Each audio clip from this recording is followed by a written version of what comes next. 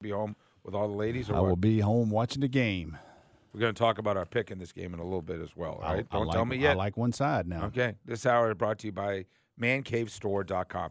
This dude's got some game. He's Jason Canfora, NFL Insider for Audacy, and he's been all the networks and does a lot of stuff out there in Vegas. You're in Vegas right now, Jason?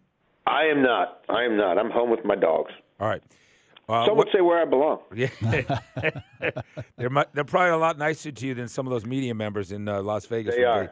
Yeah, and my wife and kids who are all at school. So yeah, this is quite nice. What do you think about the decisions? I'm not going to make you rank them, but anything surprise you in the coaching carousel? I don't think Atlanta was a big surprise other than the Belichick thing, but surprises, wins and losers is stupid because nobody knows. But just what do you think of the whole process?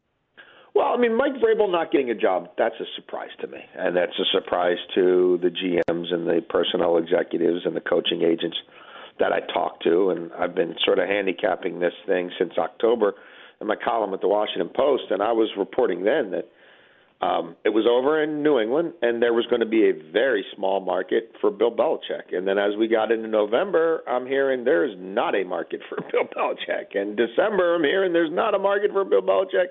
In January, I'm hearing there's not a market for Bill Belichick, and there wasn't a market for Bill Belichick.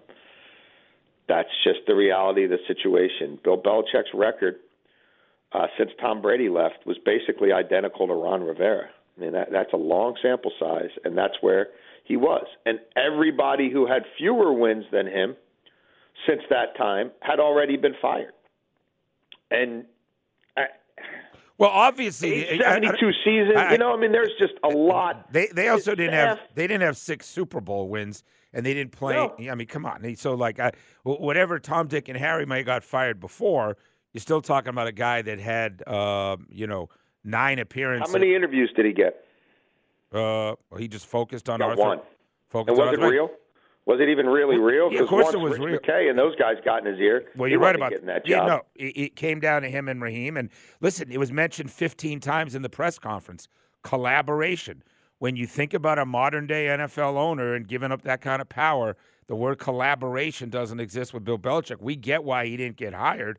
The question would have been fascinating is could he win somewhere else in different conditions if I don't know, maybe he gave up a little of the personnel decisions. But it was real until it wasn't. Yeah, he wasn't. It was him or Rich McKay. I can tell you that. And this guy's not firing Rich McKay. He was going to get in that building over Rich McKay's dead body or corporate dead body. So, no, I didn't think that was ever a fit because Rich McKay has yet to lose a fight with that owner. What did you think of Dan Quinn in Washington? Color me uninspired.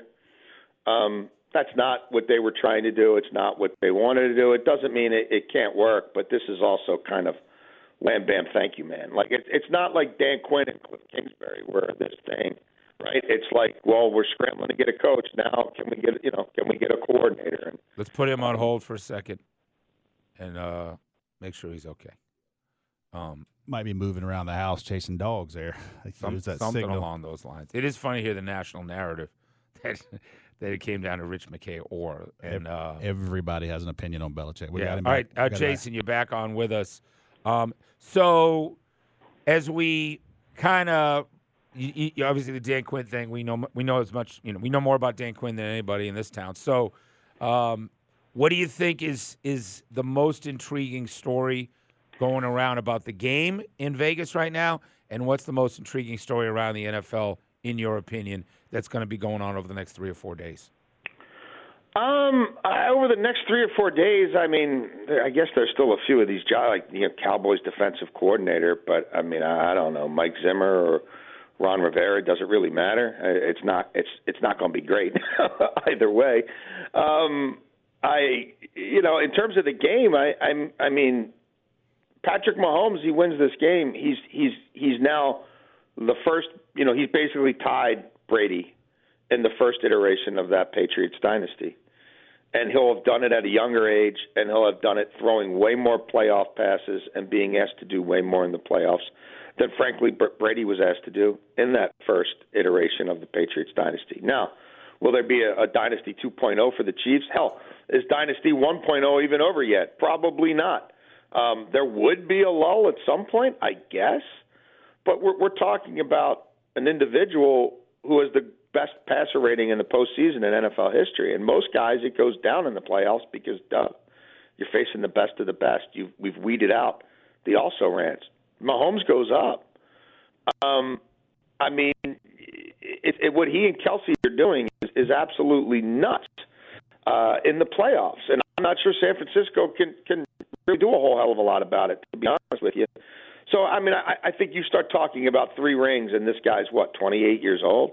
I mean, we now, what was unthinkable for a short period of time, now is becoming thinkable again. And the fact that these 2 eras of NFL football will dovetail and overlap, and the fact that Brady will have actually faced this guy, in a championship game and in a Super Bowl, and then this guy picks up where he left off. It's unfathomable, but it's happening. Talking to Jason Canfora, NFL Insider on Sports Radio 92.9 The Game. The international games, the power of the NFL, as if they needed Taylor Swift to drive it, as if they needed more world domination. Now talk, of course, of this massive streaming service getting together to kind of take more dollars from folks in terms of trying to watch games.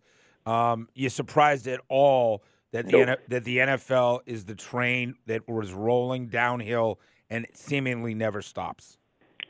No, they're Gordon Gekko, man. Greed is good. Enough is never enough. They'll play a game on the moon. You know what I mean? Like, they don't care. Like, they don't have to go. Like, I'm sure there'll be an owner's suite in the moon, right, where they don't have to worry about what the effects of a moon football game are on the human respiratory system.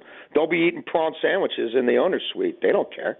No, I mean, look, it's only a matter of time, I think, before they start doing the dance with China and Saudi Arabia. Because if the NBA can and Live Golf can and whoever can, why not us? I mean, that's really where I'm waiting to see how far this goes. But don't worry, if it works in Brazil, then, it'll work in Argentina. And they're not done with Germany. They're not done with Mexico by a long shot. There's only so much you can do in North America, right? In their estimation, you eventually hit a saturation point. So how can we compete with international soccer? How can we compete with basketball globally, not just in the U.S. where we kick their ass and now we play games on Christmas Day too, and we kick their ass there. But what about playing on some other holiday in some other country? Like, follow the money. That'll tell you everything you need to know about NFL owners. Yeah, probably the biggest rating ever coming up this Sunday. Jason, thanks for spending time with us in Atlanta. You got it, guys. Enjoy the Thank dogs. you. Appreciate it. We got our Rusty Rocks when we come back. You got a real thought on as the game comes closer? Yep. I'm seeing it more and more clear. The stake vision, the fog and the cloud. I got one cloudiness. I got one when you player. wake up after we go to Hal's for like a